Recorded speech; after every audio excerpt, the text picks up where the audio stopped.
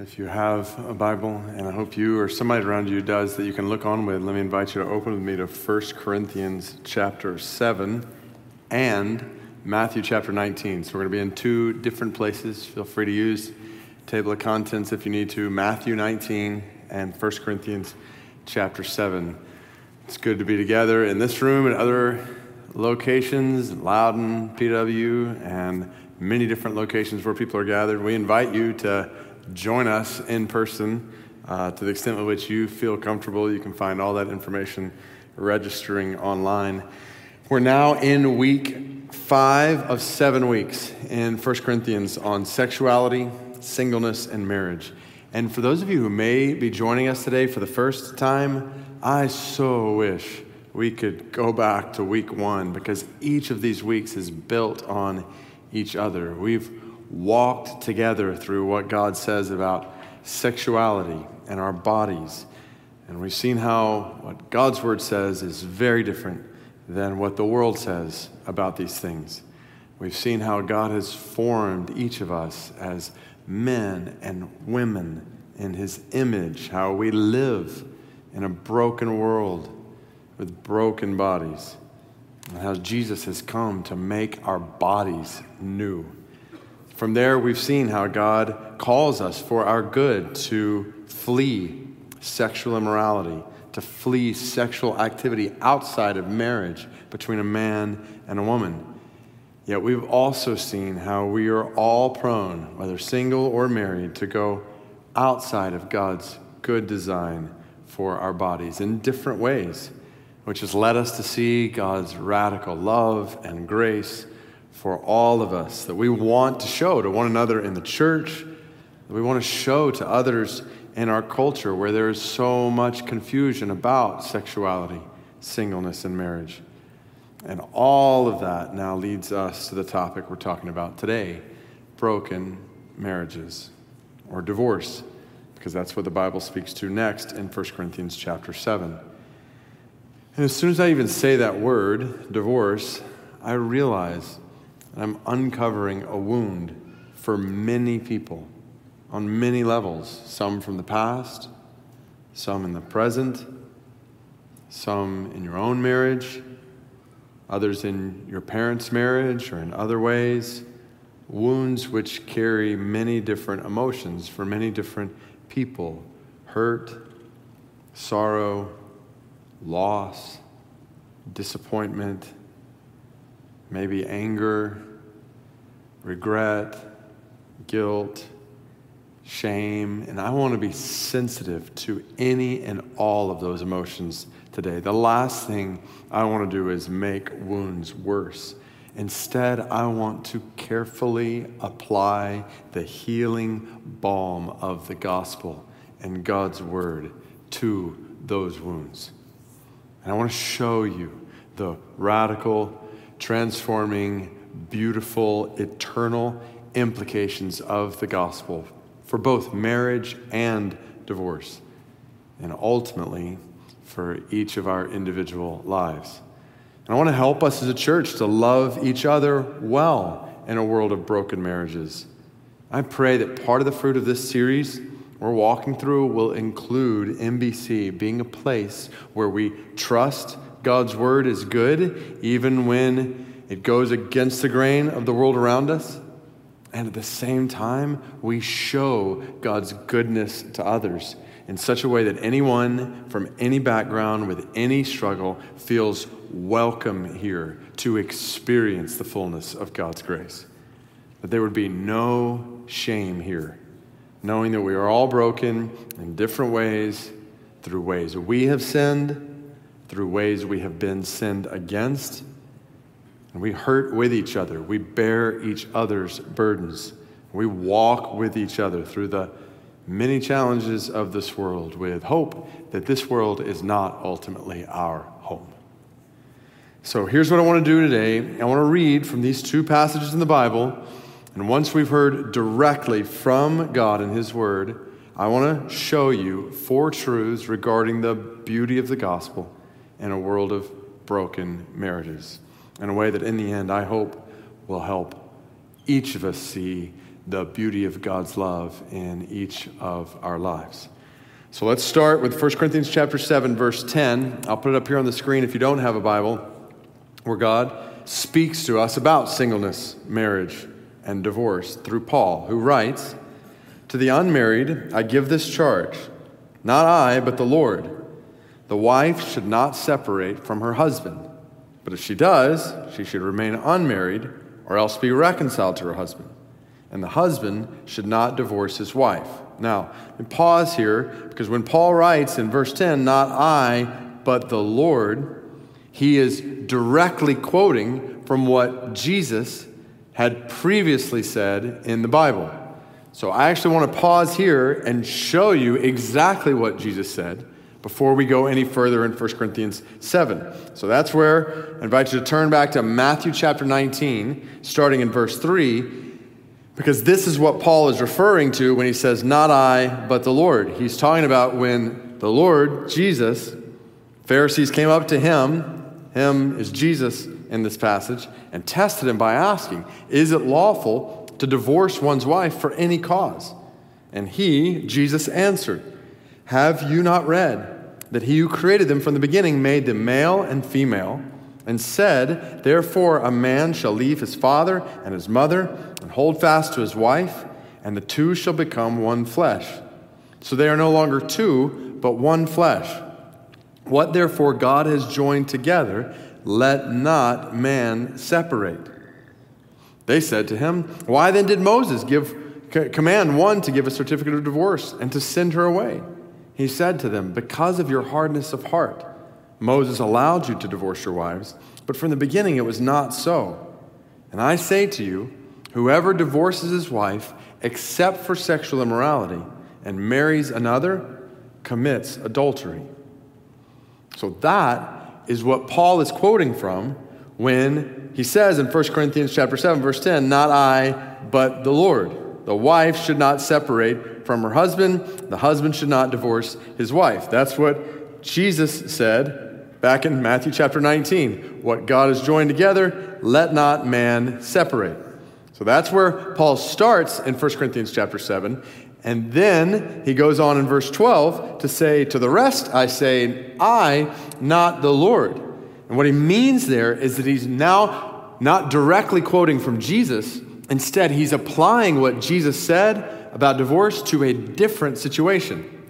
Now, what he writes is still under the inspiration of the Holy Spirit, so it's still God's word. It's just not a direct quote from Jesus earlier in the Bible. So, with that kind of understanding then, Paul continues in verse 12. "To the rest I say that if any brother has a wife who is an unbeliever, and she consents to live with him, he should not divorce her.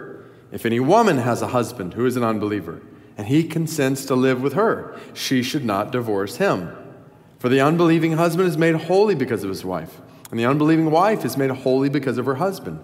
Otherwise, your children would be unclean, but as it is, they are holy. But if the unbelieving partner separates, let it be so. In such cases, the brother or sister is not enslaved. God has called you to peace. For how do you know, wife, whether you will save your husband? Or how do you know, husband, whether you will save your wife?" All right, so these two passages straight from God's word, I want to put them together, and I want to show you 4 truths regarding the beauty of the gospel in a world of broken marriages. You might write them down.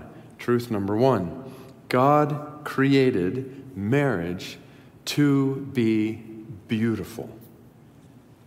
God created marriage to be beautiful. That's why 1 Corinthians 10 says a wife should not separate from her husband. A husband should not divorce his wife. Why? Because God designed a husband and a wife in a beautiful way to come together and stay together as one flesh. That's why Jesus, back in Matthew chapter 19, quotes from the beginning of the Bible. When he's having this conversation with some religious leaders, he says, "Have you not read that he who created them from the beginning made them male and female and said," and he starts quoting from the 2nd chapter in the Bible, Genesis chapter 2, verse 24, "A man shall leave his father and his mother and hold fast to his wife, and the two shall become one flesh." So they are no longer two. but they are one flesh. What therefore God has joined together, let not man separate. God created marriage from the very beginning to be a beautiful uniting of a man and a woman as one flesh, a man and a woman both molded in the image of their Maker with equal dignity, coming together in a way that complements one another in a physical, emotional, spiritual fitting together of two in one flesh with a powerful unity in diversity, a shared equality with variety, with personal satisfaction through physical consummation. And the beauty here is not even just for a man and a woman to experience. It's for the world to behold. The Bible teaches that God designed marriage this way, not just for the good of a man and a woman who come together, but as a picture of his love for us. I'll put this passage on the screen from Ephesians chapter 5, verse 31, where the Bible again quotes from Genesis 2:24. It says, therefore a man shall leave his father and mother and hold fast to his wife, and the two shall become one flesh.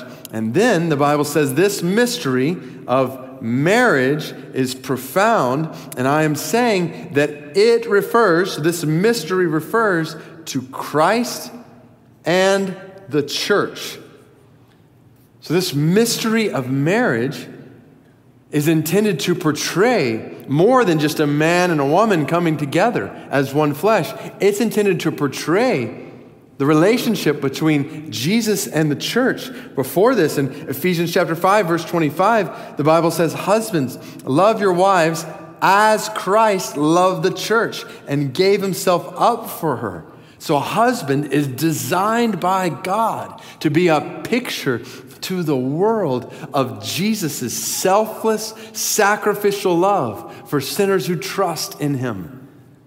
And Ephesians 5:24 says, as the church submits to Christ, so also wives should submit in everything to their husbands. So a wife is designed by God to be a picture to the world of the church's love for Jesus. In other words, God has designed marriage not just for sake of a man and a woman coming together, but for the sake of showing the world a picture of the gospel.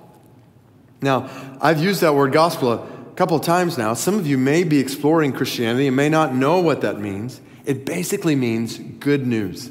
The gospel is the good news that every one of us has been created by God for relationship with God. Yet we have all rebelled against God. All of us have turned from God's ways to our own ways. And we are separated from God as a result by our sin. And we deserve eternal death. Yet God loves us. And God has made a way for us to be forgiven of all of our sin and restored to relationship with him forever. God has come to us in the person of Jesus. Jesus has died on the cross to pay the price for all of our sin so that when we trust in him, we can have eternal life in relationship with God. I invite you to put your trust in Jesus today, to be forgiven of all your sin, to be restored to relationship with God. And then to realize that this is actually what marriage is all about. Yes, it's about the beauty of a man and a woman in love to join together as one, yet it's so much more. Marriage is about God's desire for every one of us to experience a loving relationship with him, which is why God says in his word, it is good to remain married on both levels.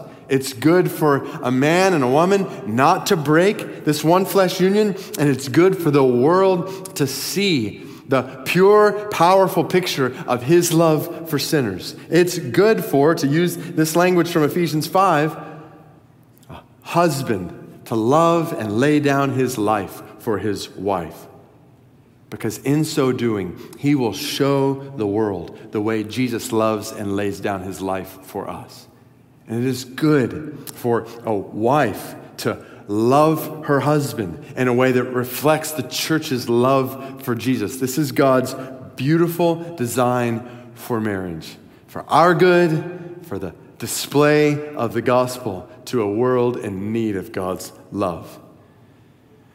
The problem, though, comes in truth number 2. In this broken world, marriages break. In this broken world, husbands and wives separate and divorce. Which is why religious leaders back in Matthew chapter 9 were asking Jesus, is it lawful to divorce one's wife for any cause? And Jesus, in his response, points back to God's beautiful design for marriage. And that then leads these religious leaders to reference back in the Old Testament when Moses had given instructions about divorce. And Jesus says in Matthew chapter 9, verse 8, because of your hardness of heart, Moses allowed you to divorce your wives. But from the beginning, it was not so. In other words, divorce was definitely not in God's original design. Instead, so follow this, divorce is always a result of sin in this world and sin in our lives. If there was no sin in the world, in our lives, no hardness of heart, to use that phrase from Matthew chapter 19, verse 8, then there would be no divorce. The problem is there is sin in the world, and marriage is a uniting of two sinners. Now, we don't like to think about marriage this way. I mean, how many wedding vows start with, look into your wife or husband's eyes and repeat after me, I am a major sinner, and you are stuck with me for life. You may kiss your bride. It just doesn't kind of give us the feel that we're looking for in that moment, but it's true. People wonder, why do so many marriages struggle? And experts point to all kinds of problems that hinder marital happiness. Communication problems, compatibility problems, financial problems, sexual problems, personality problems, and all of these and more can certainly be problems. But the major problem in every marriage is sin. And here's why that's so important to realize. Because we can go to all kinds of counselors and books and conferences and seminars and experts on marriage, but if the sin problem is not continually addressed in each of our hearts, then we will just be putting Band-Aids on broken limbs. The problems in marriage ultimately go back to a battle that is waging inside each of us, a battle to love God wholeheartedly and to love others, namely our spouses, selflessly. Which means the first place we need to look whenever we experience conflict in marriage is within ourselves. And that's usually the last place we want to look. But our horizontal relationships with others will always be affected by our vertical relationship with God. Now, to be clear, in most any marital conflict, there are two sides to a story. And there are many situations where more fault clearly lies on one side than the other. But in the end, both are sinners. And any divorce is ultimately a result of sin. And to take this one step further, the act of divorce is often sinful. Meaning there are a couple of grounds we're about to see where God allows for divorce. But outside of those grounds, divorce in and of itself is a sin against God. And then even when God does allow for divorce, the temptations to sin amidst divorce are so strong. It is extremely hard to go through a divorce process, even one for biblical reasons, without sinning, without letting even right hurt or righteous anger lead to malicious speech or deep bitterness that eats at your soul. And God wants to guard all of us against these things in any situation, which leads then to God's good instructions for when divorce is possible. That's truth number 3. God gives 2 grounds for divorce. 2 situations where divorce is possible or even preferable. First is in Matthew chapter 19. When Jesus says, I say to you, whoever divorces his wife except for sexual immorality and marries another commits adultery. And the word Jesus uses here for sexual immorality is the same word that we've seen in 1 Corinthians chapter 6, verse 18. It's this general term that refers to any kind of sexual activity outside of marriage between a man and a woman. In the context of this passage, right after Jesus just referred to this one flesh union of marriage, Jesus is clearly talking about a spouse who physically violates that one flesh union with someone else. So what we're seeing is one ground for divorce in Matthew chapter 19, adultery. When a husband or a wife forsakes the one flesh union that God designed for marriage, this could be grounds for divorce. And I emphasize could be because you'll notice in Matthew 19 that Jesus doesn't say that when adultery occurs, divorce is necessary. Instead, Jesus says divorce is possible in this situation. Keep in mind, Jesus was talking to religious leaders who were looking for reasons to divorce. But Jesus approaches that conversation from a totally different perspective. It's interesting. Jesus' teaching on divorce in Matthew chapter 19 comes right on the heels of the story of the unforgiving servant in Matthew chapter 18, where Jesus teaches his followers to forgive extravagantly. And the implication is clear. Adultery is not unforgivable. And by the grace of God, marriages that have experienced adultery are redeemable. I thank God for marriages I know in this church, good friends of mine and Heather's, that we have walked through this journey together, who have been restored by God's grace despite adultery. Now, this is not to shame or make anyone feel guilty who divorces after adultery. Jesus clearly makes that exception here. So divorce is possible after adultery, but it's not inevitable. And you may ask, how can a marriage survive adultery? And the answer is by the power of the gospel. For a spouse who has committed adultery, forgiveness is possible before you, before God, before your spouse, when you repent and you trust in Jesus' love. And for those whose spouse has been unfaithful to you, restoration is possible with your spouse by the power of Jesus' love in you. The same love that enables him to forgive lives and abides in you. And I want to be careful here because there are so many different circumstances in so many different lives. There are situations when one spouse may commit adultery once and realize their sin before God. Their spouse confess that sin, hate it, turn from it humbly, and do everything necessary to restore trust that's lost.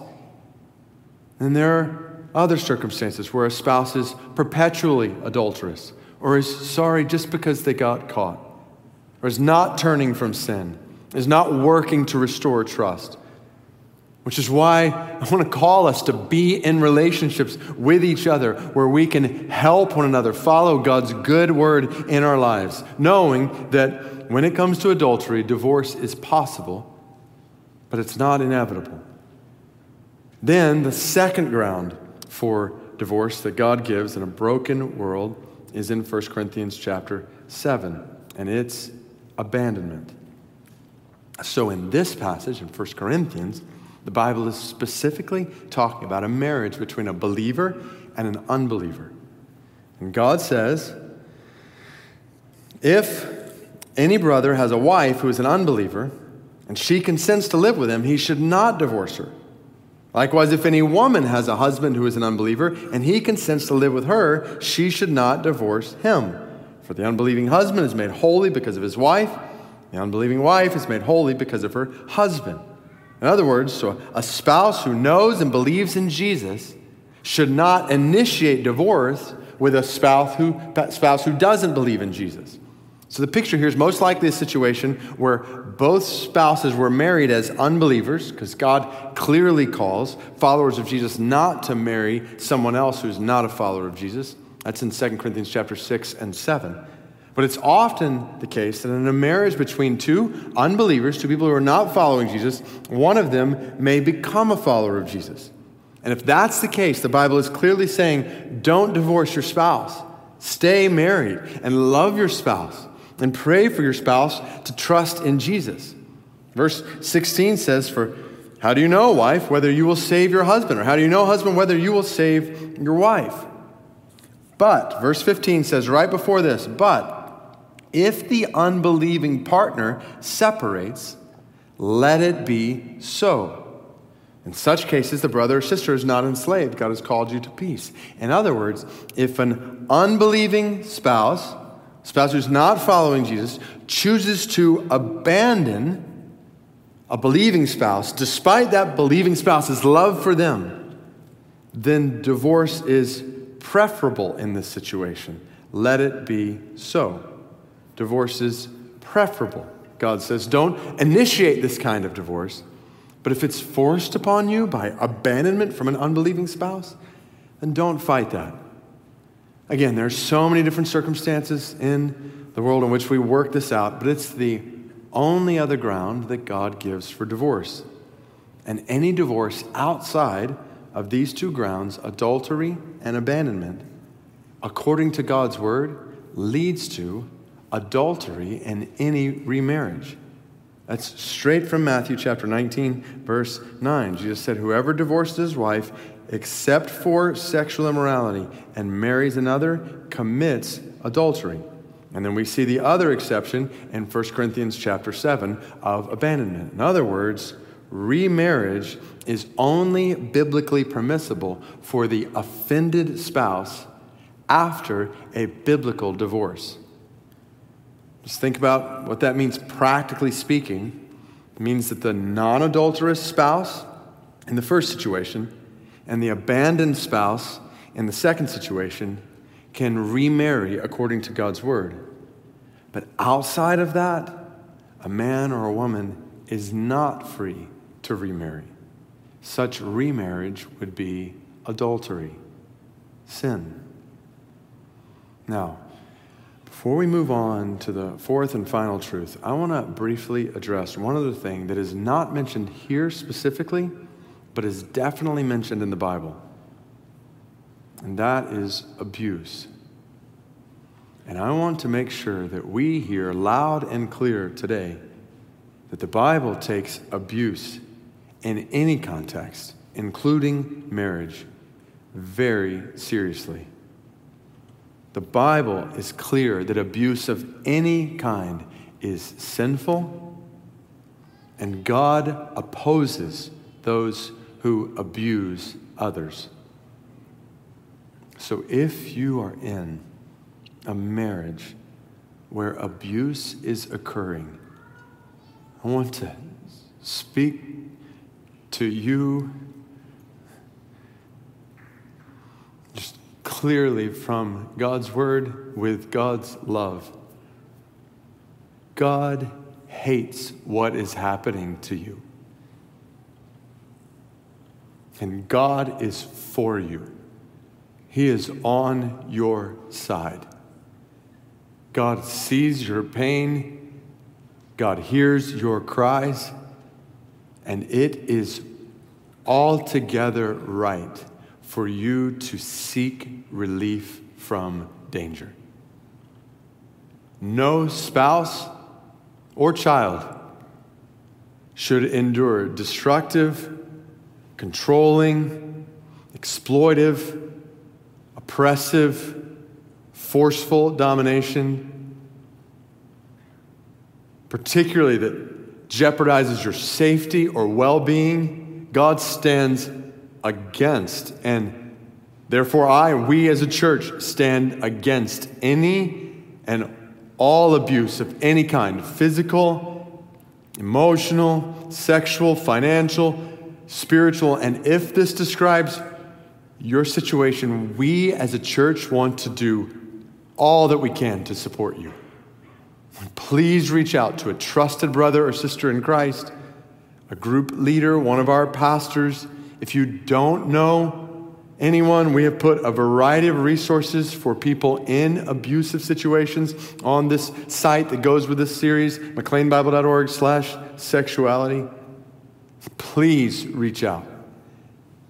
And for anyone listening to this who is abusing your spouse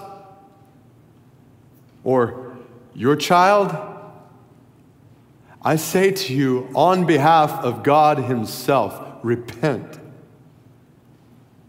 Today, immediately. Repent. Turn from your sin and abuse. Get help from others in the church. And trust in God's grace to change your heart, your life. We must take seriously abuse, including how abuse affects marriage, children, and potentially divorce. Knowing that if a spouse continues unrepentant in abuse, it would be clear that spouse is not a follower of Jesus. And by their abuse, they would be clearly showing that they are an unbeliever who has abandoned their commitment to marriage. Again, so many circumstances, but this is why we want to walk together with God's word and God's grace in this broken world. Which leads to this last truth. So God created marriage to be beautiful. In a broken world, marriages break, resulting in two grounds God gives for divorce: adultery and abandonment. But here's the good news for every single one of us. Regardless of what our situation is, separation is never the end of the story for those who trust in Jesus. And here's why. Fourth truth: for all who trust in Jesus, nothing will ever separate you from God's love. For everyone who has seen divorce up close and personal in your life or family, for everyone who has experienced pain and loss and hurt in this way, know this: for all who trust in Jesus, God will never, ever separate from you. Which means that for all who have sinned, there is hope to be found here. And for all who have been sinned against, there is healing to be found here. Because for all who trust in Jesus, God is always forgiving and God is always faithful. Even if your marriage was broken in the past, the good news of the gospel is that the ultimate marriage covenant is still completely intact. God is always faithful. Faithful to pick you up right where you are, not where you wish you were or not where you thought you'd be. God picks you up right where you are, and he daily carries on his covenant of love with you. I think about a conversation that Heather and I had with a sister in Christ whose husband had been unfaithful to her. And she said to us through many tears, "Who can I trust when I can't even trust the one who I thought loved me the most?" Oh, please hear this.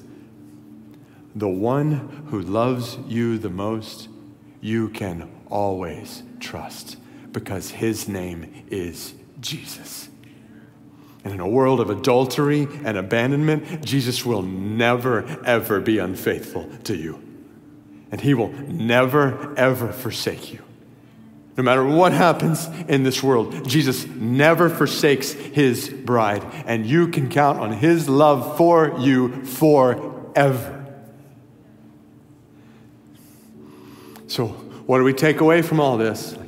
What do we do in this broken world of broken marriages? Knowing there are all kinds of different situations. That's one of the things that's been so overwhelming, even just preparing for today. I just think about so many different situations and circumstances. So I want to close with specific exhortations for different people according to God's word. And I think we all fall into at least one of these categories.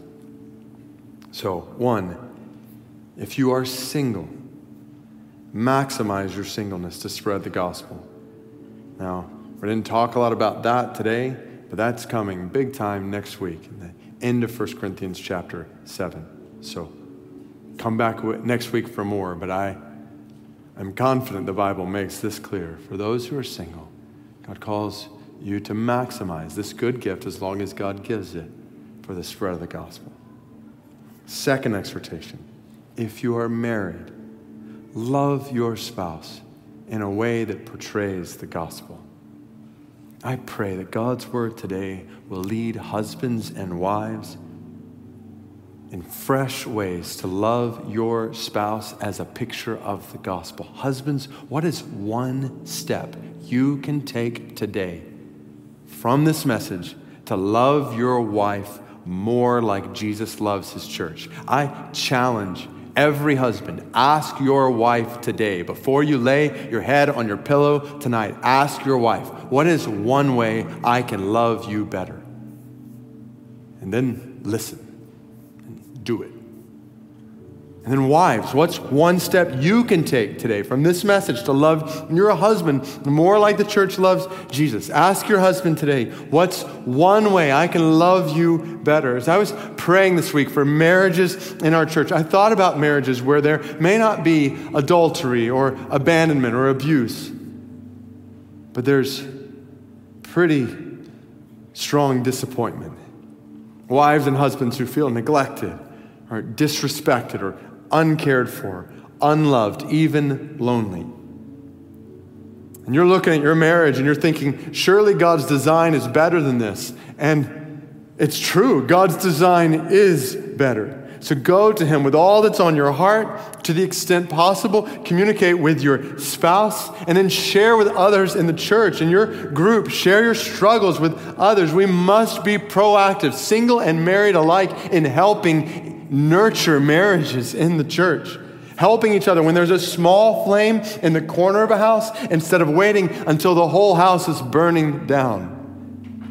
Some of you need to get involved with the Re-Engage ministry that we have online for any MBC members from any location. You can go to mcleanbible.org/care. And we want to help each other experience God's beautiful design for marriage. And no couple can do that alone. Heather and myself included. That leads to this next exhortation. If you are married and considering divorce, remember the power of the gospel. So if you are considering divorce right now, first ask if you have biblical grounds for divorce. And if you don't, think and pray and work through how, with the help of other brothers and sisters in Christ, a group leader, a pastor, another Christian leader, you can resolve the conflict and repair the wounds that are real and damaging right now in your marriage. Knowing this is only possible through the power of the gospel. It's impossible apart from the supernatural power of God's love and God's Spirit in you. But his love is true and his Spirit is good. Again, the greatest problem in any marriage is sin, so the greatest need in any marriage is to press into the Savior and to focus on him. Which means that even if you do have biblical grounds for divorce, I would still encourage you to remember the power of the gospel. To know that Jesus is able to change even the hardest hearts, and he's able to redeem and restore even the most broken marriages. And even if your marriage is not restored, and divorce happens for biblical reasons, to know that Jesus has power to transform the way you think about and relate to your former spouse. If you're considering divorce, remember the power of the gospel. Fourth, if you are divorced for a biblical reason and single, rest in Jesus in your singleness, or possibly in a future marriage. So if you were divorced on biblical grounds, meaning you were the non-adulterous spouse in the first situation, or the believing spouse abandoned in the second situation, then rest in the singleness God has given to you at this time. And rejoice in this good gift as long as God grants it. And then, if God leads you to remarry, display the gospel beautifully in that future marriage. Fifth, if you are divorced for an unbiblical reason and single, repent and rely on Jesus to glorify God in your singleness. Repent of your sin before God and your former spouse. Pursue reconciliation with your former spouse if that's possible. But if it's not, let the gospel give you great hope for a single life that thrives for good and for God's glory. And then finally, if you are divorced for an unbiblical reason and married. Repent and reflect the gospel in your current marriage. If you're divorced for unbiblical reasons, the Bible encourages you to repent genuinely before God and your former spouse. At the same time, God doesn't say that you should break another marriage by divorcing again. Instead, God's word encourages you to reflect the gospel in the marriage you have now. And in the end, regardless of our situations, God's word says to every single one of us today, this is the takeaway for all of us. Look to Jesus. Trust in his word and trust in his ability to bring beauty out of brokenness, knowing that for all who trust in Jesus, nothing will ever, ever, ever separate you from God's love for you. Will you bow your heads with me?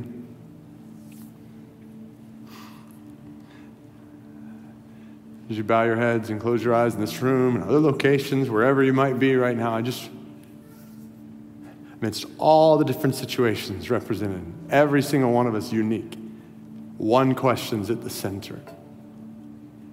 Do you trust Jesus? Have you put your trust in Jesus as the Lord of your life? If you've never done that, I invite you to make today, this moment, that moment, where you say to God, I know that I have sinned against you, God. I know that I have turned from your ways to my ways. But I believe that Jesus died on the cross for my sin, and Jesus rose from the dead, and today I confess that he is Lord of my life. Forgive me of my sin and restore me to relationship with you forever. It's what it means to become a follower of Jesus, what it means to put your faith in him. I invite you to do that today. And when you do, and for all who have, for us to, in a fresh way right now in this moment, just look to Jesus as Lord of our lives and to pray, Jesus, help us.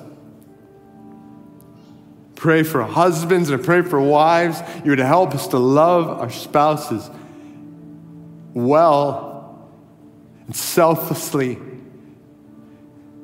We pray that you would show the power of your love and your spirit in our marriages. That the picture of your gospel and your glory might be clearer. God, please bring it about. We pray for marriages that are struggling, that are hurting. We pray for healing, restoration. Pray for strengthening of every marriage by your strength, oh God. We can't do this on our own. And God, as we think about things in the past, things we're wrestling with in the present, we pray, oh God, for your help. Guide our every thought, our every desire, that we might live according to your good word. Even as we say together, Jesus, we are so thankful for your unshakable faithfulness to us. We praise you as the ever faithful husband who loves your church as your bride.